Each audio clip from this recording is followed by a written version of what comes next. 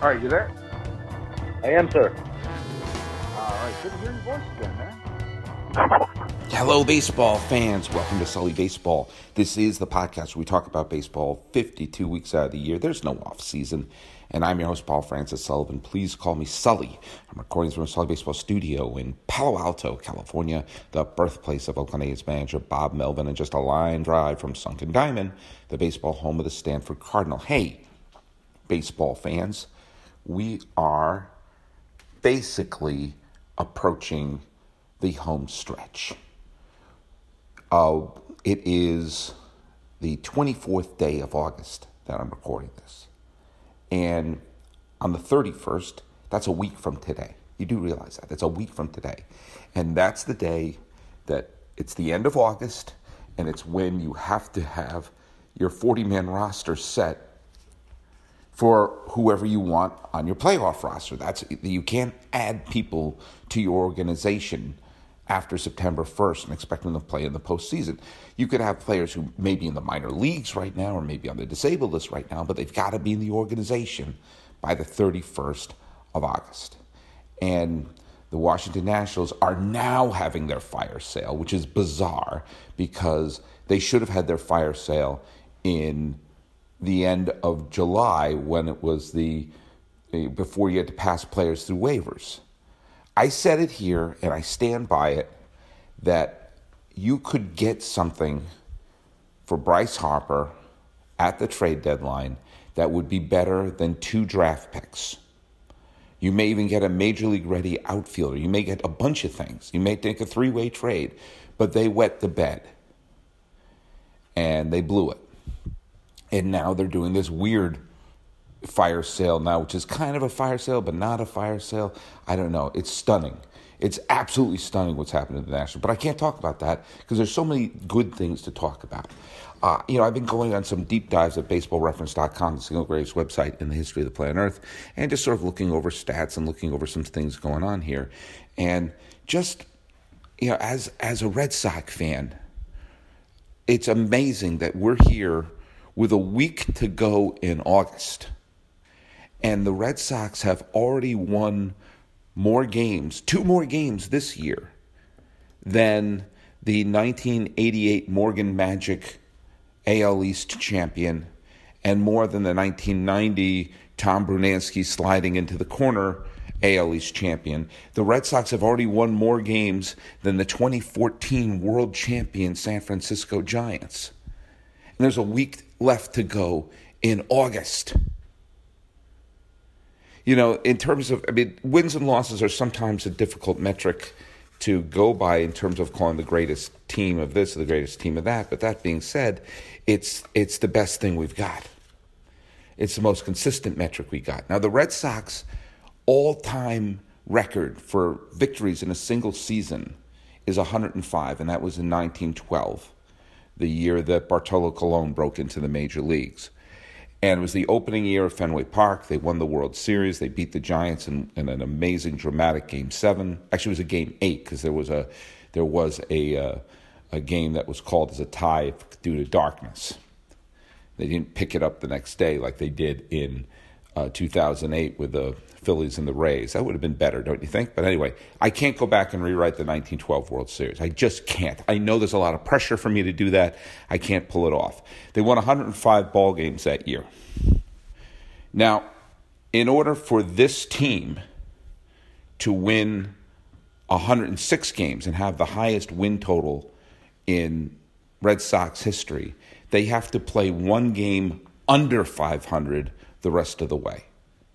That's right. If they finish the season 16-17, they will have the highest win total in the history of the Red Sox for a single season, and possibly lay claim for the greatest Red Sox team of all time, provided they do what the 1912 World Series, world champion Red Sox did, which was win the kit and the caboodle at the end of the year.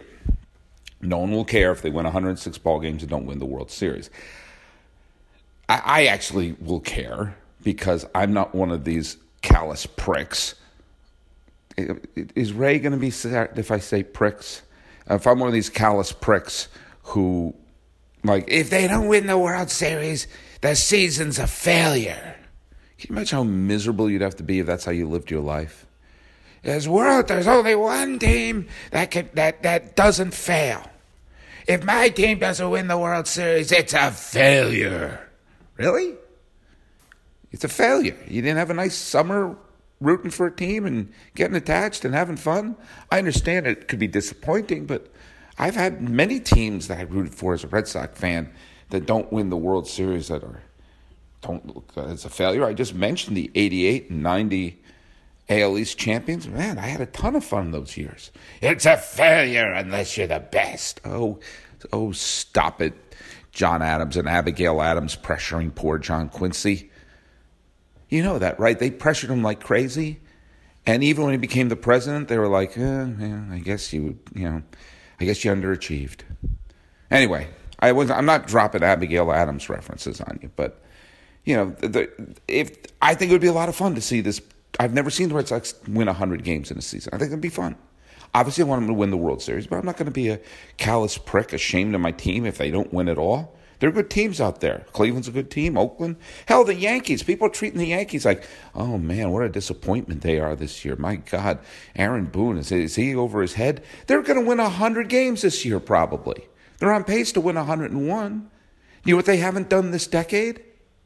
There are three things the Yankees haven't done this decade. They haven't won a World Series, they haven't been in a World Series, and they haven't won 100 games in a season this decade.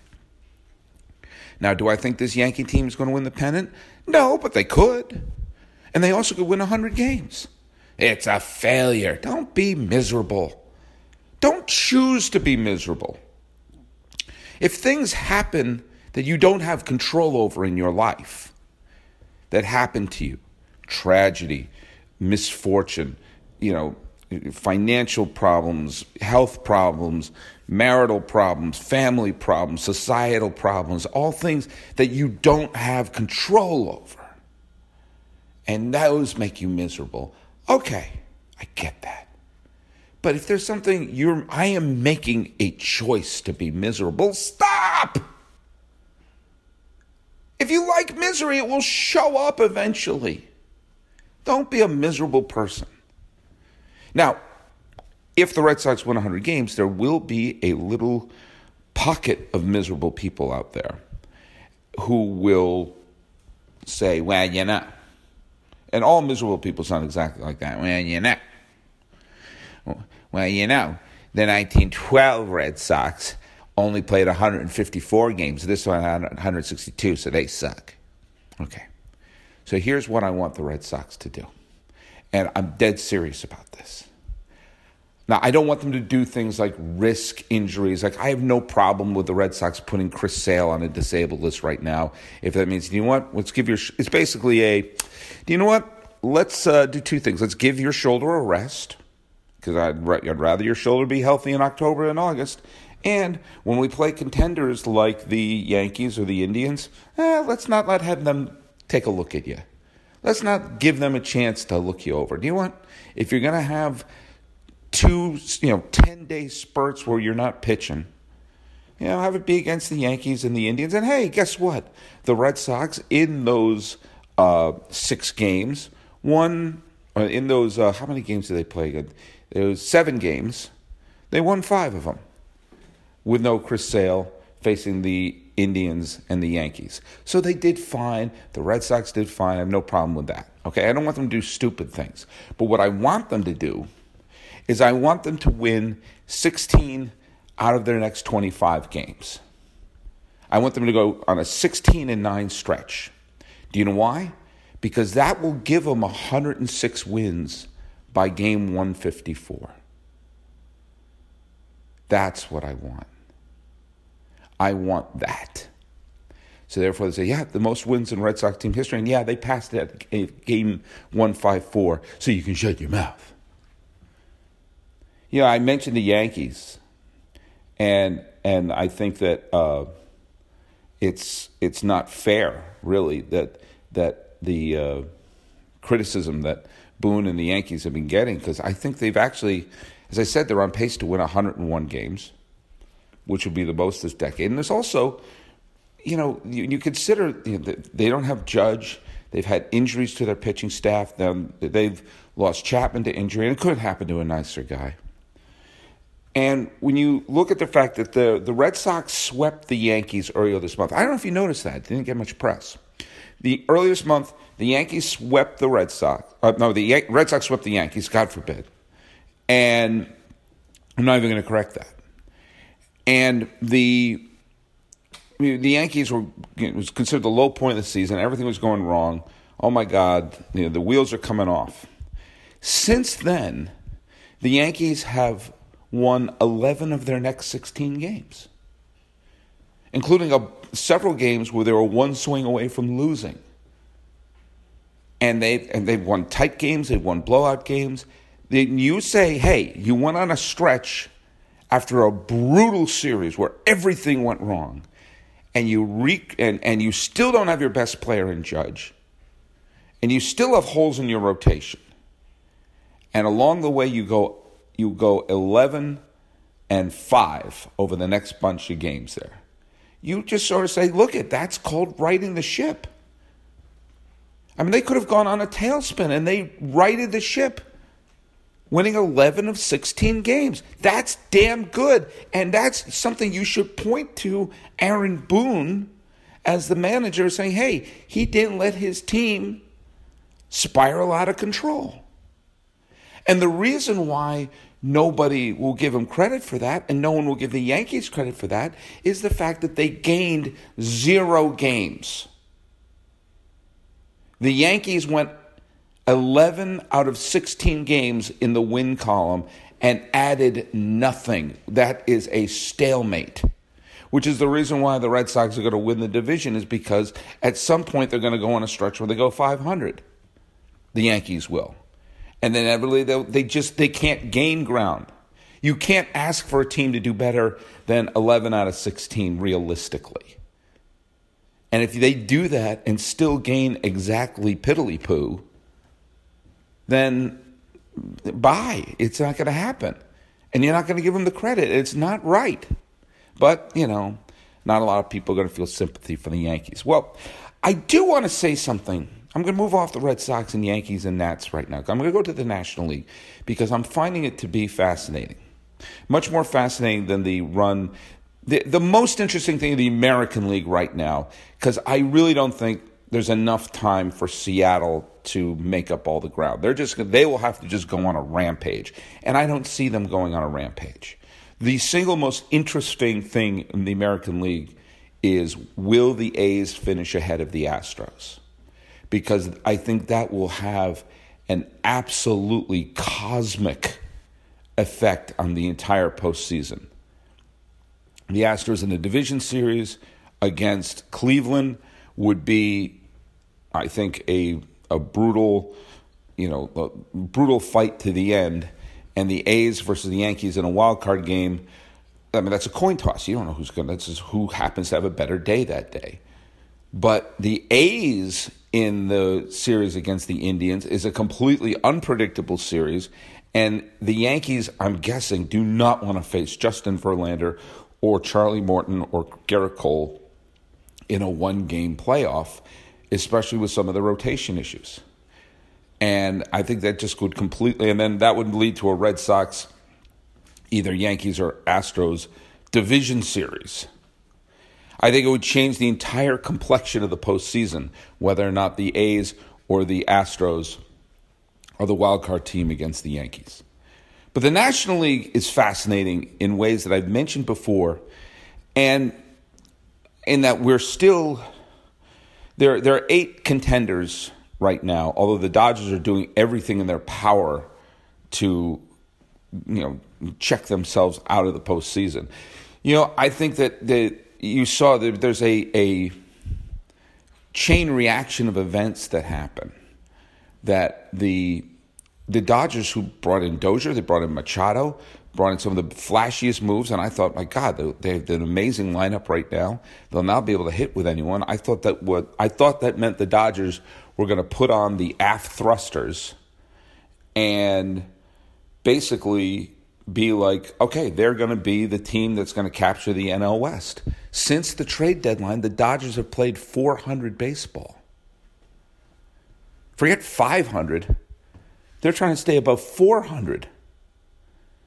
And their bullpen issues have been astonishing. They've blown so many leads in the ninth inning that I truly believe they rushed back Kenley Jansen, who's having heart problems. When I heard he had heart problems, I assumed his career was over. But the fact that it's like, okay, he has heart problems. Maybe you don't rush someone back who has heart problems. But they needed to in a way because their bullpen was so atrocious that every close game that they played, the bullpen was going to cough it up. Even though they were getting wonderful pitching performances and some clutch hits, the bullpen was going to blow it. And so they brought back Kenley Jansen a lot faster than I thought he was going to come back. And I saw the game. He wasn't ready. He looked terrible. And he was letting up big home run after big home run. I'm thinking, don't do this to this poor schmuck. This is a disaster. And the defending nationally champion Dodgers might join the Washington Nationals as the two teams that I thought you could write in ink one of them was going to win the National League pennant, and both of them could be on the outside looking in. But let's just assume for a second that the Dodgers can get back into it. It's not that there's too much talent on the team, and the teams they're chasing are too mediocre that they can't really fall out of it, that they climb back into it. That'll still make it that there are 8 potential pennant winners in the National League. As it stands right now, for the wild card, you have 4 teams for 2 slots separated by 1 game in the loss column. And the Cardinals and the Brewers are still within striking distance of the Cubs. The Rockies are basically 1 game out of the West for them, and the Phillies are, well, they had a rough stretch recently. They won a big game yesterday. The Phillies are 3 games back, and you can come back from that.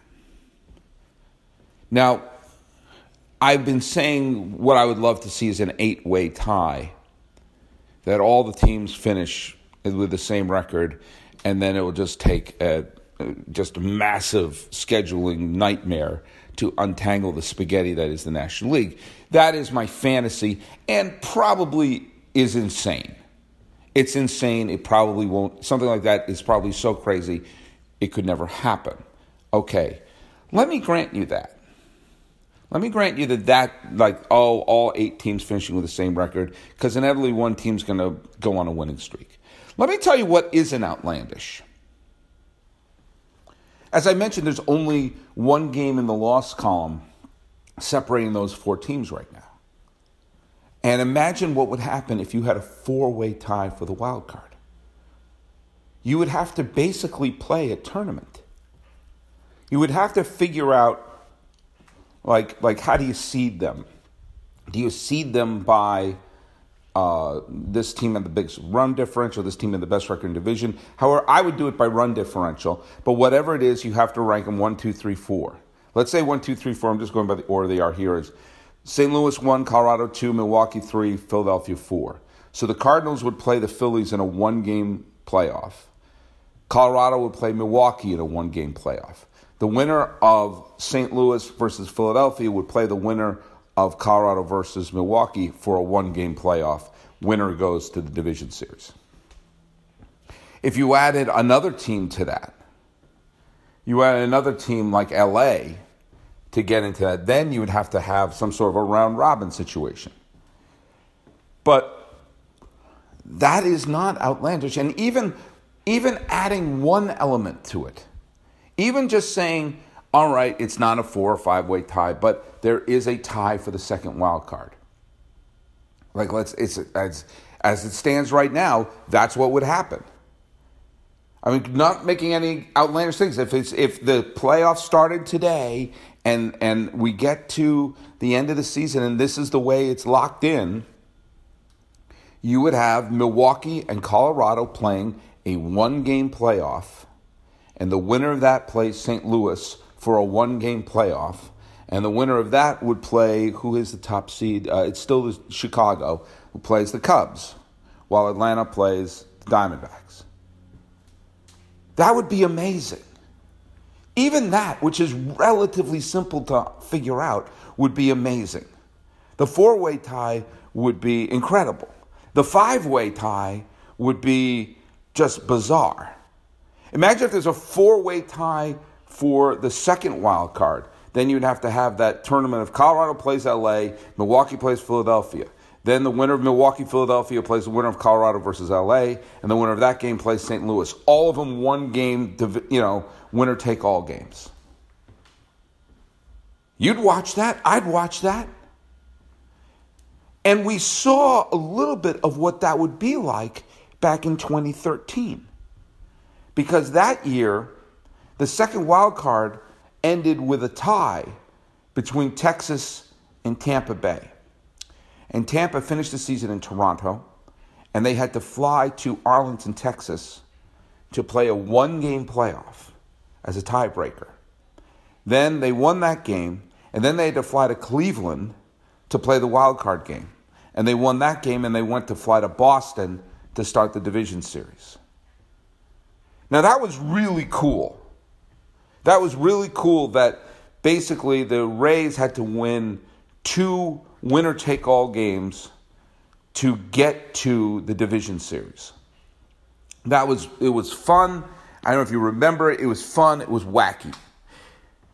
Here's the difference, though, between that year and what I'm hoping for here. The Rays were a talented team. They had a lot of good players on that team. And there was a lot of talent on Texas, and there was a lot of talent with the Cleveland Indians that year. But that year in the American League, you had Oakland, you had Boston, and you had Detroit, who I thought was the strongest team. Those 3 teams, which they finished with almost identical records, were, in my opinion, just heads and shoulders above Tampa, Cleveland, and Texas. And it was clear that the pennant was going to be won by one of those 3 teams. It turned out to be the Red Sox, who went on to win the World Series. But it could have easily have been Oakland, and I thought it was going to be Detroit. So the quest that Tampa Bay went on from Toronto to Arlington to Cleveland to Boston and back to Tampa to get to the division series was a nice thing for a team that was an overachieving. Always good to see the low budget Rays do something and blah blah blah blah blah. But nobody really thought they had a shot to win the World Series. It would be a tremendous upset that they would have to beat both Boston and either Oakland or Detroit. And they just didn't have the horses for that. They wound up winning 1 game in the Jose Lobaton home run, the only blemish on Koji Uehara's Red Sox postseason resume. But here's the difference with this group. There is no front runner. The 3 division winners as they are right now, Atlanta, Chicago, Arizona. You can't, they're barely ahead of the wild card teams at this point. Philadelphia isn't so worse than Atlanta. Milwaukee and St. Louis aren't so worse than Chicago. And the Rockies are almost at an even keel with the Diamondbacks.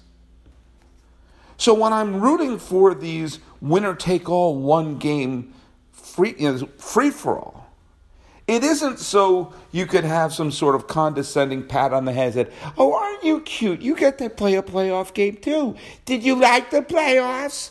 Were they nice to you? No.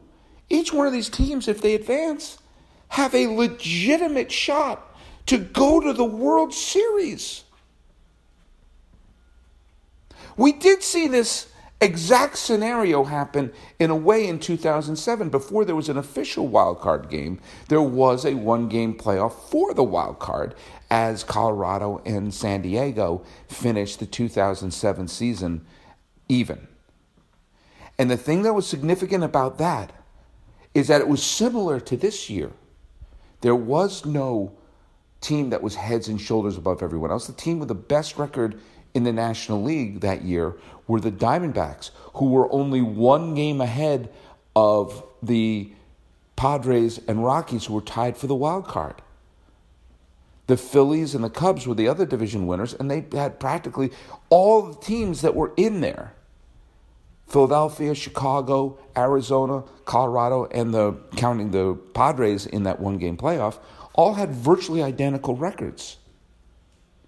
And so when the Rockies did win that one-game playoff that was extra innings, where they were 3 outs away and Trevor Hoffman blew yet another postseason save, sorry, that's a fact, that if he had clinched that, then the Padres would have been in the postseason, and the Padres would have had as good a chance as any, and the Rockies, who wound up being in the wild card playoff game, wound up winning the pennant. They went from being 3 outs away from losing a wild card playoff that nobody would have remembered the Rockies were even in it, to going to the damn World Series. Ray, I cleaned it up for you. And we're in a similar situation right now. That year, as I said, the D-backs had the best record in the National League. They had a negative run differential.